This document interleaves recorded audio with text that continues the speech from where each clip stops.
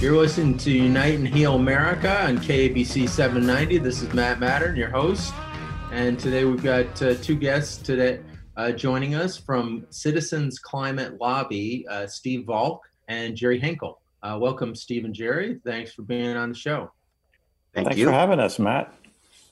Well, tell us a little bit, Steve, about what Citizens Climate Lobby is and what its origin story is, and maybe a little bit about what led you to this organization. Sure. So whenever people talk about what's missing to address climate change, inevitably the answer is political will. And to tackle a problem as big as climate change, we need policies at the national level. So special interests, like the fossil fuel industry, have an army of lobbyists in Washington with deep pockets that work to maintain the status quo. So what Citizens Climate Lobby is all about is creating an army of citizen lobbyists who engage their members of Congress to enact effective climate solutions. So our slogan is political will for a livable world. And we had about a dozen chapters, mostly in Southern California back in 2009. Today we have 453 chapters with tens of thousands of volunteers in the US, reaching every congressional district in the country. And we train and support those volunteers to be effective lobbyists. So by being effective, what I mean is taking an approach of appreciation and respect for the people we're lobbying, rather than a combative or adversarial approach. And our meetings with members of Congress usually start with thanking them for something that they did. And this changes the whole tone of a meeting with a member of Congress. For instance, like a Republican might look at their schedule and say, "Oh, I've got a meeting with Citizens Climate Lobby. I don't know how this is going to go." But then we thank them for something, and it changes the whole tenor of the meeting. Right. It really does. Tell me, you said you started off with, was it 12 chapters in Southern California? About a dozen or so. The organization actually started in 2007, all with volunteers. And then in 2009, we actually made our first hire, which was our executive director. In 2009, we had about a dozen chapters at that point. And we just started going on this campaign to start chapters all around the country. We actually based our lobbying model on an organization that works on hunger and poverty called Results, that has done fantastic work lobbying Congress for programs in the foreign aid budget, for instance, that do child survival and microcredit and education and things like that. So they've been very successful. And so the guy who founded Citizens Climate Lobby, Marshall Saunders, he was a volunteer with Results. He saw that the model worked.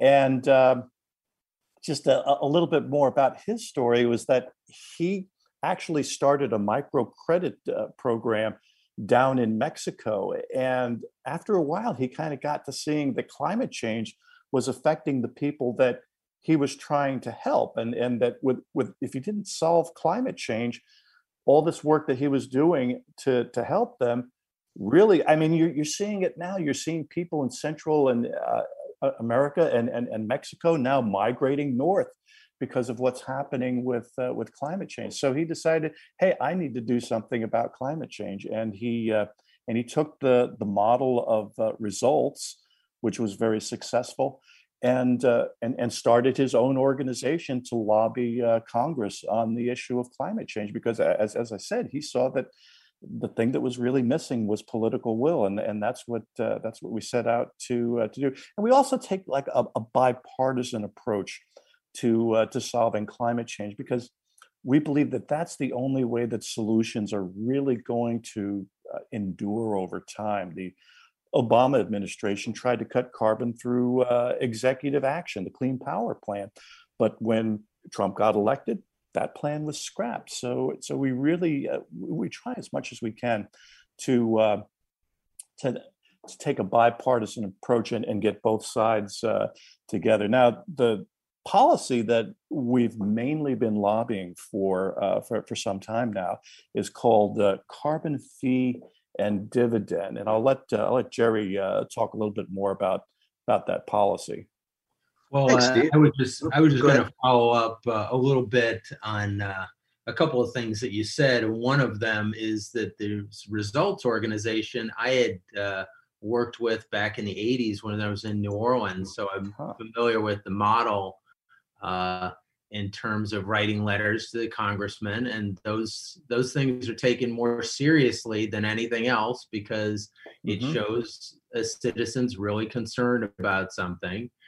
Because most of us don't write letters, and even back in the 80s, letter writing was a lost art, and it was very effective. And as you said, it was a bipartisan approach, and we talked to both sides of the aisle, and it was very effective at getting these congressmen to support these bills, which did a lot to reduce poverty around the planet. So it was effective. It took some time to gain traction, but I think it ultimately worked. I noticed on your board that you had quite a group of people that were supporting, from George Shultz to James Hansen to Don Cheadle.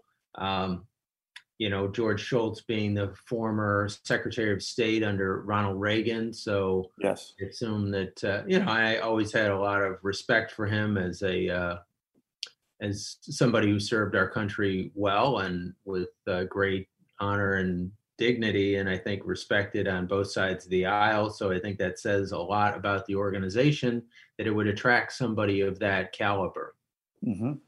Oh yeah. No. George Shultz is he was a fantastic man, and yeah, we talked to him about this particular policy, and he said, "Wow, this makes sense to me." And so we said, "Hey, would you like to be on our advisory board?" He said, "Sure." So this was great, and this was even before he got involved with the other organization that he started with James Baker to promote this policy. Yeah, It's the Climate Leadership Council. Mm-hmm. Right. So Jerry, you were going to jump in and tell us a little bit more about what you're working on. Yeah. So George Shultz is an economist, and to economists, this is actually a kind of a simple problem and solution, in that the source of the problem is that polluting is free. And if something has a cost, bears a cost, and we're seeing that climate change does, but you don't charge anything for that cost, you're going to overuse it. You're going to overuse carbon. So you put a price on carbon, and it's elegant. And that's why economists love it. 28 Nobel Prize winning economists have signed a statement in support of this. And in addition, Alan Greenspan, Janet Yellen, and another 3,000 of them. So very popular among economists. You charge for pollution. That way, everybody has a financial incentive to pollute less, everybody, every day. And that's sort of the team that we need to combat climate change at this point. We're a little late in the game. Now, the problem with that, though, is that it raises fundamental costs on people. But if you take all that money you've raised and just give it back to households, they continue to have the financial incentive to reduce pollution, but they're made whole. And as it turns out, 2/3 of Americans actually do better under a carbon fee and dividend approach. And by that, what I mean is their costs will rise, but the dividend check that they receive from the money will actually be more. They'll come out ahead, especially the poor. And we like that. Well, certainly, we don't want to crush people with taxation, and that's not good for the economy. It's not good for people who are particularly lower income. So of those 2/3 of Americans that are doing better, what's the distribution in terms of, are those all lower income people, or some of the people on the highest ends of the spectrum getting tax relief by this? Very few, as it turns out. So everybody gets the same dividend, an average dividend, if you will. And it turns out the amount of your footprint, the amount that you're polluting, is a function of the amount of stuff you buy. And to no surprise, people with more money buy more stuff. So 96% of the first quintile come out ahead.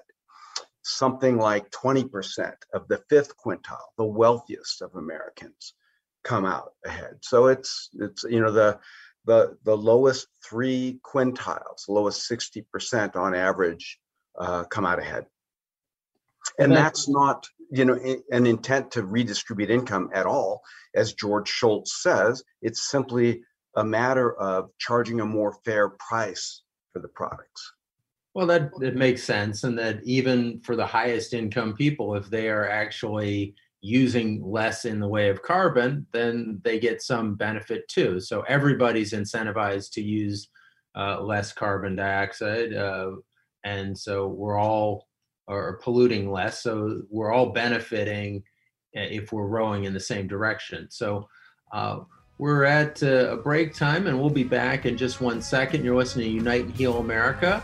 My two guests, Steve Valk and Jerry Hinkle from Citizens Climate Lobby, back in just 1 minute.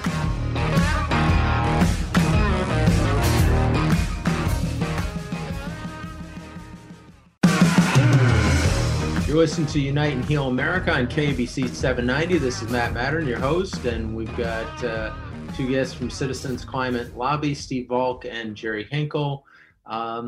Gentlemen, if you could tell us a little bit about, you had spoken about bipartisan approach that you have. What bipartisan victories have you had so far with the organization? Maybe Steve, you want to? Sure. Yeah. So for the longest time, Republicans and Democrats have been worlds apart when it comes to climate change. And so we saw that the first thing that needed to happen was simply to get the two sides talking to each other. And in a setting where there wasn't all this partisan posturing happening. I mean, when the camera lights are on and the microphones are turned on, that's when all the partisanship starts to happen. So about 6 years ago, one of our volunteers approached a Florida Democrat, Ted Deutsch, about this. And he reached out to a Florida Republican, Carlos Curbelo. And in 2016, they started the House Bipartisan Climate Solutions Caucus.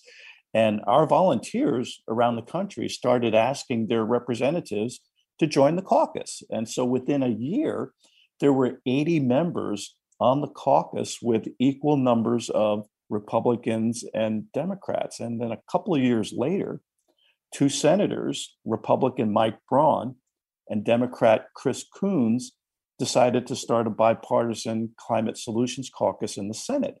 And that caucus now has 14 members. Now, to get to the victories, one piece of legislation that came out of the Senate caucus is the Growing Climate Solutions Act. And that was sponsored by Democrat Debbie Stabenow and Republican Mike Braun. And what this legislation does is it helps farmers and foresters to access carbon credit markets so that they can get paid for the carbon they sequester through climate-friendly farming methods. And this is important because about 10% of the carbon emissions come from agriculture. So this bill will enable farmers to be part of the solution instead of part of the problem. And in lobby meetings, our volunteers asked senators to support this bill. And 57 senators, out of 100 senators, 57 ended up co-sponsoring the bill. And in June, it went to the floor in the Senate and it passed by a vote of 92-8 with overwhelming bipartisan support. And now the bill is in the House, and we're expecting a vote to come up in the coming weeks. And there have been a couple of other bills that CCL supported this year with bipartisan support. One was the Hope for Homes Act, which provides investments for energy efficiency. And the other one was the SCALE Act to provide investments in carbon capture and storage. Both of these bills became part of the bipartisan infrastructure bill that Congress passed and the president signed last month. So if there's a climate solution that can find common ground between Republicans and Democrats, we'll throw our support behind it and help move it through Congress. Well, that's great to hear, and they need all the help they can get to move in that direction, and I applaud your efforts on that front. In terms of the Growing Climate Solutions Act, what's the scope of it? How many people is it going to affect? How many farmers, or how many? What's the scope of it? Jerry, do you want to? I know a little bit about it, but Jerry, do you know enough about it that you'd like to get into that a little bit? Yeah, I mean, it's most all farmers will benefit from this. One of the things that we're fundamentally about is trying to give a financial incentive to do the right thing.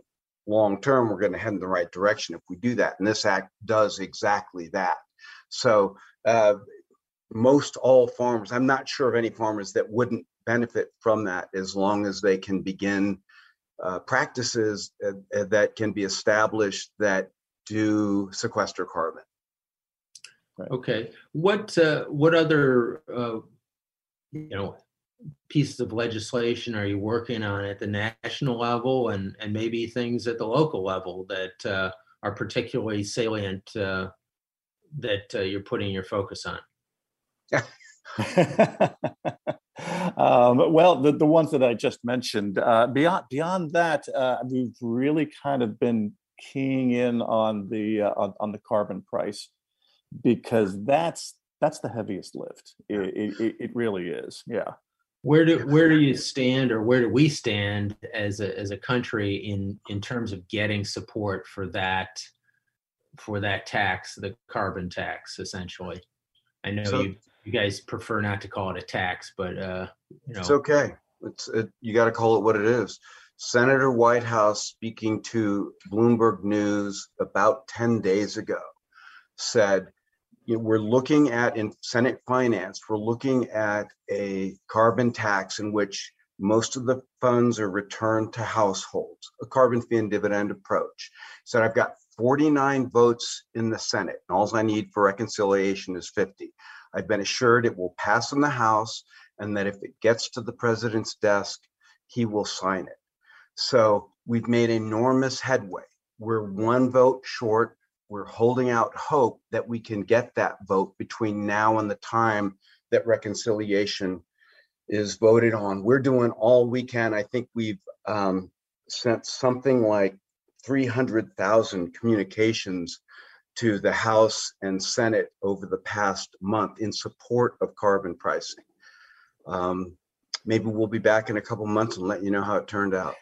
And so, the reason that this has gotten as far as it has in the Senate right now is because of the support that we've been building in Congress for many years.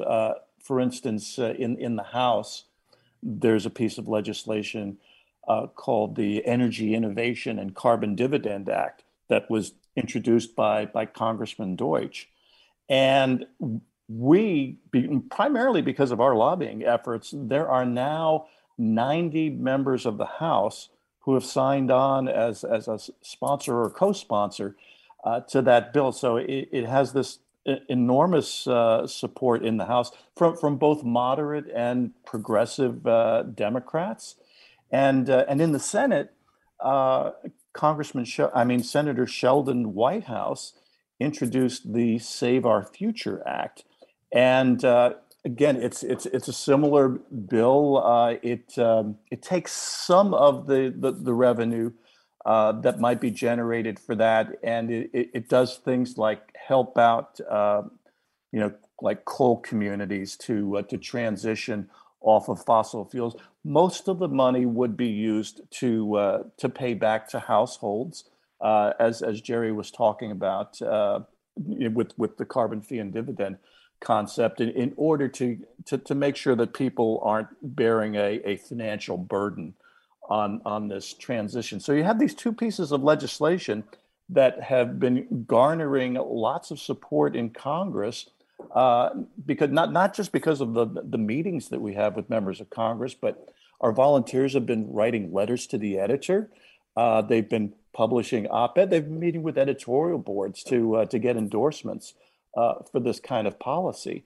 And so it's not just the meetings. It's building support in the communities and letting members of Congress know, hey, there is support for this in your district and in your state to go this way, particularly, and it'll be popular if you're giving money, if you put money in people's pockets. People are going to say, hey, yeah, I'm all for that. And once they start getting those checks, that's a policy that's going to be very difficult for anybody to undo. It really will be. Now, you've got 49 votes in the Senate for that proposal that you were just discussing on the carbon tax. Is Joe Manchin the X factor to get to 50 votes? Ding, ding, ding. Excellent guess, Matt. So yes. Where are you at in terms of persuading Senator Manchin to swing his vote in that direction? He's getting he's having a lot of conversations with his colleagues in the Senate right now. Let's put it that way. He has not said no. I mean, there's a lot of other things where he has said no. I'm not going to go along with this. Like a methane fee and some other things. He's even against subsidies for union-made electric vehicles, but he has not outright said no. I will not support a carbon tax. So it's still on the table. It's still very, very iffy. But one of the arguments I think that might be persuasive with him is the fact that he supports carbon capture and storage because he sees that as a way that utilities can continue to use coal, which would keep coal jobs. And the thing about putting a price on carbon is that carbon capture is a very expensive process, and a price on carbon is what would actually make that technology economically viable. So that might be one of the things that could get him to come around on this. But again, it's all up to Joe, and believe me, he's getting a lot of input from people on this. Let's put it that way. Yeah. Well, that it's fascinating, and I guess another factor that he might consider is that I would imagine the population in West Virginia may be net beneficiaries of a carbon kind of refund or dividend that would be paid to lower income people. And my understanding is West Virginia has a fairly substantial population that lives at the lower income spectrum, so they would benefit by this. But I'd like to talk to you about the carbon capture ideas and potential solutions after the break. You're listening to KBC 790. This is Matt Mattern, your host of Unite and Heal America, and we'll be back in just 1 minute.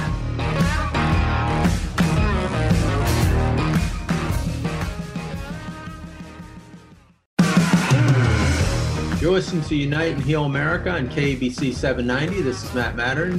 And going back to Steve Valk and Jerry Hinkle, Jerry, maybe you could talk to us a little bit about why it's probably more effective to have the tax on carbon than to give a tax credit, say, for storing or carbon capture at this moment in time, given the nature of carbon capture technology being somewhat in its infancy. Yes, thanks, Matt. Happy to.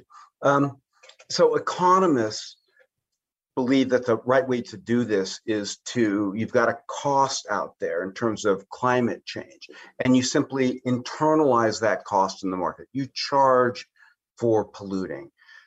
But politicians strongly prefer that's what's called a stick.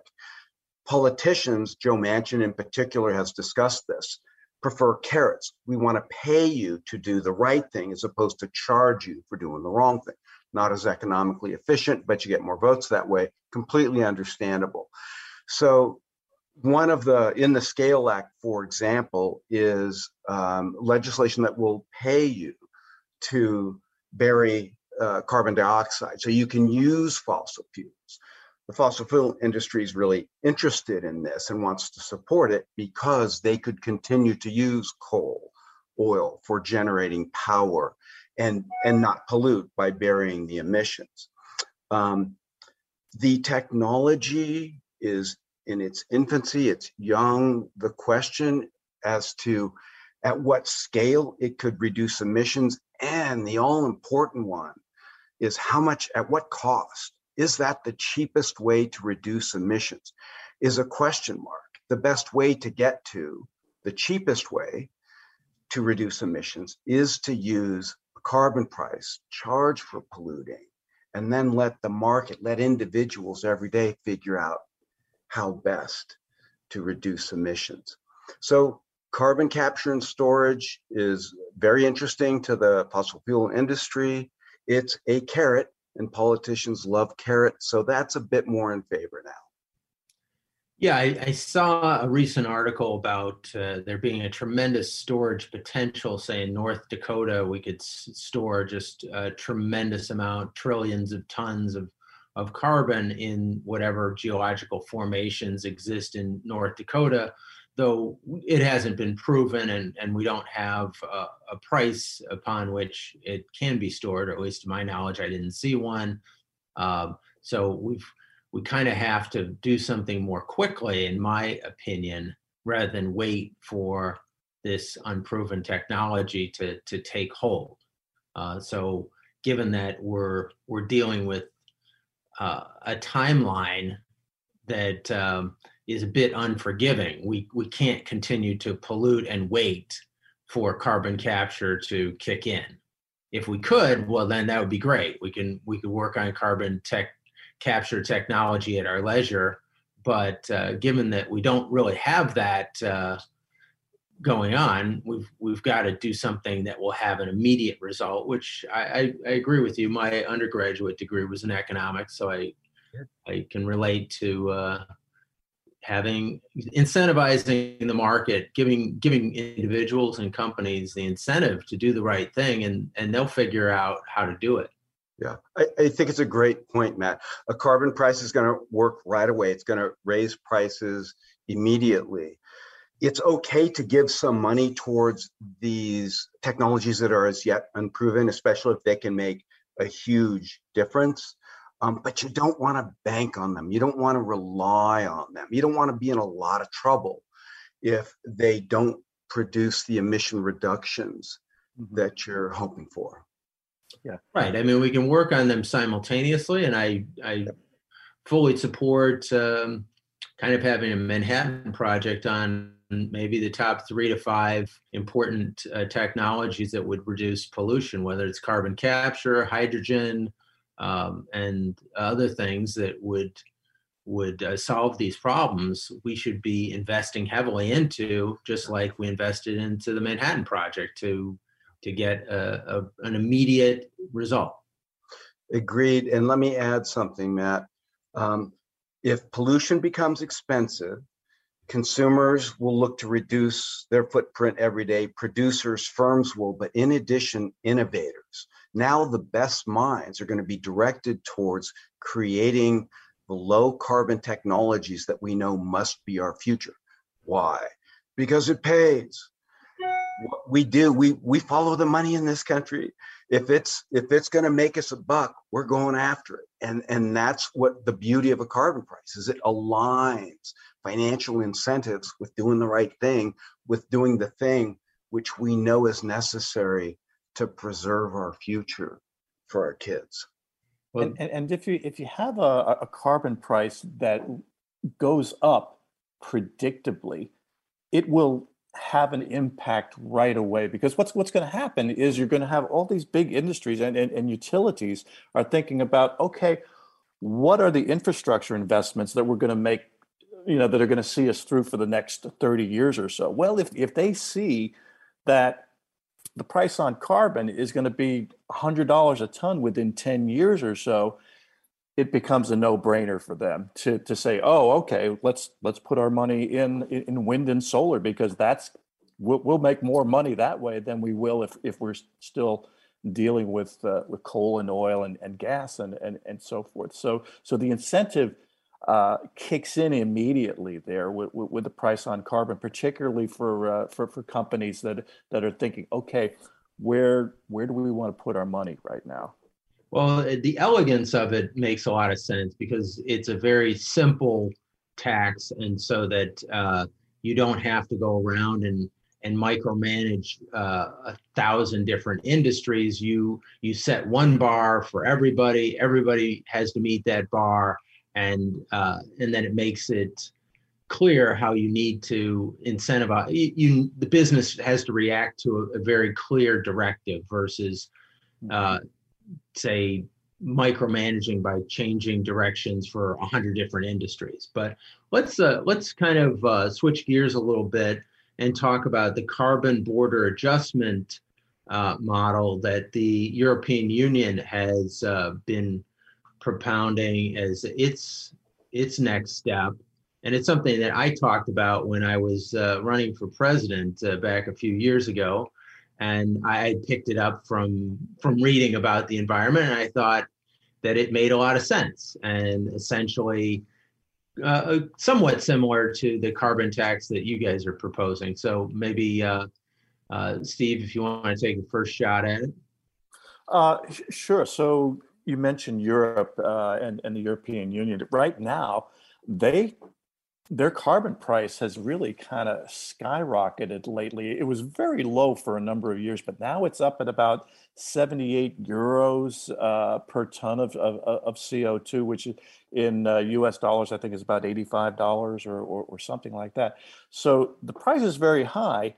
And what's happening is that their industries, particularly their carbon intensive industries, steel and cement and things like that, they're kind of screaming at them and saying, hey, look, if this carbon price is going to be so high and we're going to be paying it, then what's going to happen is we're going to get hammered by foreign competitors that don't have to pay this fee. So what they're saying then is that, okay, the European Union says, okay, I hear you.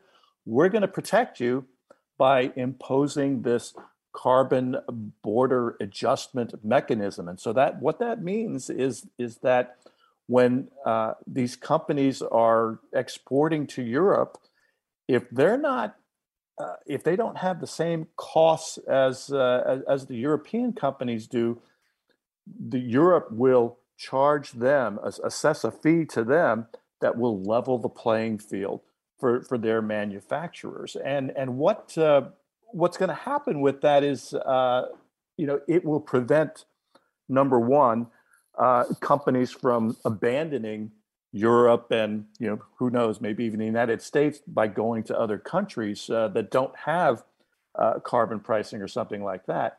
But it also provides the incentive for these other countries to impose their own carbon tax. So if you've got companies that are paying money to Europe, some other country is going to say, well, our company shouldn't be giving money to Europe. They should be giving money to us. So let's implement a carbon tax. And I think the Russians are already kind of talking about that. That's one of the things that I thought was the beauty of the policy and why the United States should enact it as well, is that it levels the playing field for our industry so that if our companies are meeting more strict environmental standards, that other countries and other companies that are operating in other areas of the world should have to kind of meet that same standard, that they shouldn't be allowed to pollute willy-nilly and then sell their products in the U.S. Without kind of meeting the U.S. manufacturers on the same playing field. So I think it's a really elegant way to enforce kind of a level playing field around the world to encourage all companies in all countries to be less polluting. And if there's a company in India that produces the product for less in pollution than we do, then more power to them. That's good. I mean, it's bringing the level of pollution down for everybody. And then we'll probably follow that model. And then the reverse of that, if there's a company in China that's making the product for 10 times the amount of pollution as an American company, then they shouldn't just be able to import it without any kind of tax on them for essentially undercutting an American company with a heavily polluted piece of equipment. Absolutely. So we're going to take a break now. You're listening to KBC 790. This is Matt Mattern, your host of Unite and Heal America, and we'll be back in just 1 minute.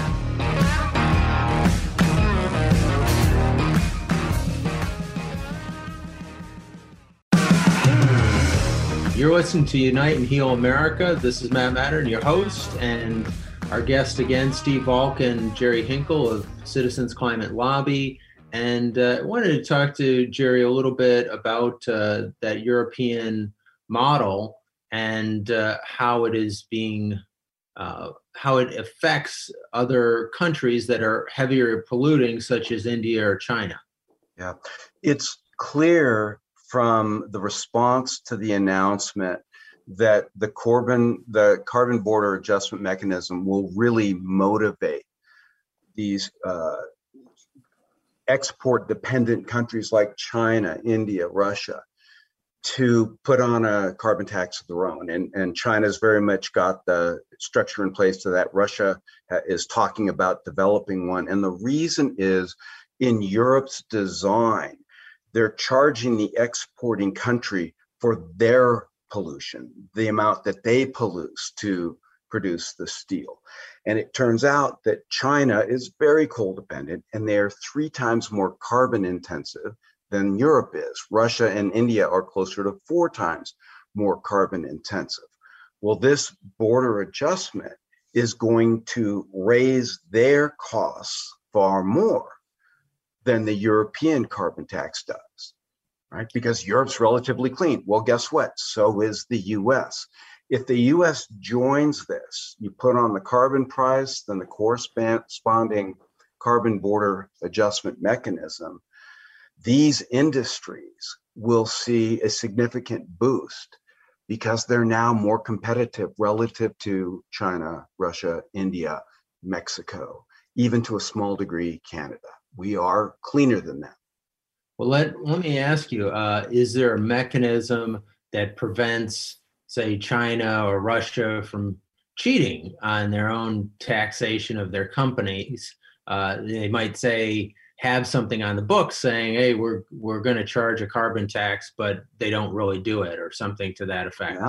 Yeah, it's a great question. I imagine it's on a lot of people's minds. My general understanding is that type of question is very much on the minds of Republicans in Congress. And I will tell you this, we are once bitten, okay? We have had international climate structures in the past that have been gained, okay? And I'm certain that we don't want to go down that road again. I'm certain that these, countries like Europe, Canada, America, Japan, that are looking at these carbon border adjustment mechanisms, they don't want to go through this and have it not be effective. So I think we're going to be looking very closely. Is that a promise that will prevent it completely? No, but that is a road that will, there will be heightened scrutiny of the processes to make sure that it's working. Yeah, and certainly we do have a number of mechanisms. The world is more transparent. We lost a lot of privacy, but that's probably good for monitoring too. So we were able to monitor things like that a lot more carefully than maybe in the past. Let me ask you, in terms of the effectiveness of a carbon tax in terms of reducing emissions, is it actually going to be effective? And what's the evidence that if we do this, we're actually going to see a positive result and get to net zero faster than using other mechanisms? Yeah, great question.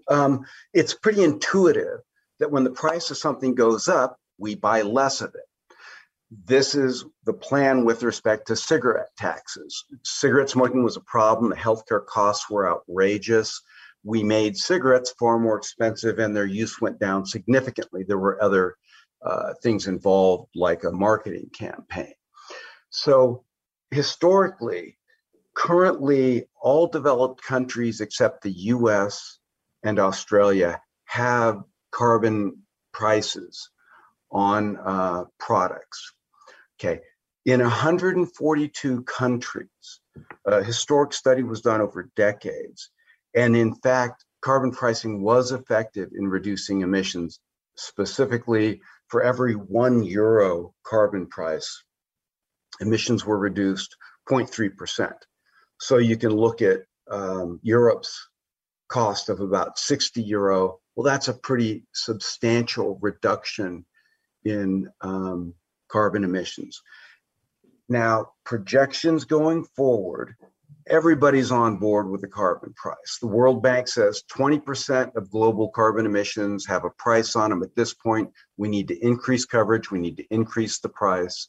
The UN is saying roughly a global carbon price of $75 a ton will get us on the path to net zero by 2050. And the IMF is urging a global carbon price minimum or floor to be enacted by all major emitters.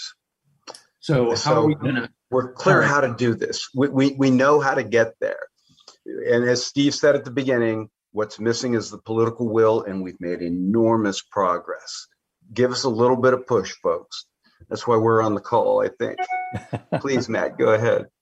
Well, I was going to say, well, why don't we follow up with that? Is how can people help out in this effort, and what can they do to join your organization or other organizations to help put these issues front and center in our legislators' minds? Well, first thing, go ahead and look us up on the internet. It's citizensclimatelobby.org, one word, and you can just kind of go through the website there a little bit and see what we're all about, and then if you join CCL, we'll automatically send you an email that will put you into a chapter that's near you. In all likelihood, with 453 chapters, there's going to be one within a short drive of wherever you live in the country. So we'll connect you with a group, and there's trainings that we have to teach people how to be effective lobbyists, to learn about policies and so forth. So there's a lot of things that citizens can do. They can meet with members of Congress. They can write to their members of Congress. They can get media published. They can do presentations in their community. It's all about pushing the policy forward, whether it's in the public sphere or with members of Congress. And so we're happy to have people come and check us out, and I do have to mention that we are in the middle of our year-end fundraising drive. So if you want to contribute, you can contribute as well. We have an excellent staff that supports these volunteers in training them and giving them the tools that they need to succeed. So that would be step one. Is just look us up on the website, and then give us your name and your email, and we'll get you going. Well, that sounds like a good way to get started. Jerry, you were going to say something? Yeah, we're a little different in that we're completely nonpartisan, and we take a very appreciative, respectful approach. And that may not be for everybody. But I would urge everyone, look us up, but look others up too. Have your voice heard. One of the things CCL has shown is it's making a difference. We are moving the needle. We are up against strong opposition. We need every voice to sing from the rafters on this one. So if it's not with us, there's other fabulous organization out there, but have your voice heard. Well, that's certainly what this show is all about, is to say to people, you've got to get involved. All of us do. And I think many of us have kind of outsourced our responsibilities, saying, oh, let somebody else take care of it. And certainly in more recent years, I've wanted to get more involved myself because I believe that, hey, it's our duty as citizens of this great country to be engaged and to play our part in moving the policies that are most important to our country forward. And our politicians can't kind of do it alone. So rather than saying, hey, just yelling at them for not doing what we want, rather engaging with them to say, hey, let's help you do the right thing here. We're partners in this process as citizens. So I encourage everybody who's listening to go out there and get involved in this. And certainly the work that you are doing at Citizens Climate Lobby is great work. And I appreciate that it isn't partisan, that it is based upon science and reason. And these are the things that should be driving our environmental policies, not hype and emotional appeals. It's based upon science. I mean, you've got James Hansen, was a former head of NASA, a great scientist on your board, and I assume he wouldn't stick his neck out there and associate with a group that he didn't feel strongly aligned with. So I appreciate the good work that you're doing, and I encourage everybody to check out your website and hopefully engage with you. I've also enjoyed having both of you on the show, and hopefully, we can have you back sometime after you get the carbon tax across the finish line, and we can celebrate the victory and talk about what the next steps are going forward. Absolutely. Happy to come back when that happens. Definitely. Looking forward to that. Matt, thanks so much for having us. Really appreciate it. Well, it's been great having you both, Jerry and Steve, on the show. You've been listening to Unite and Heal America on KABC 790. This is Matt Madden signing off, and we'll talk to you next week.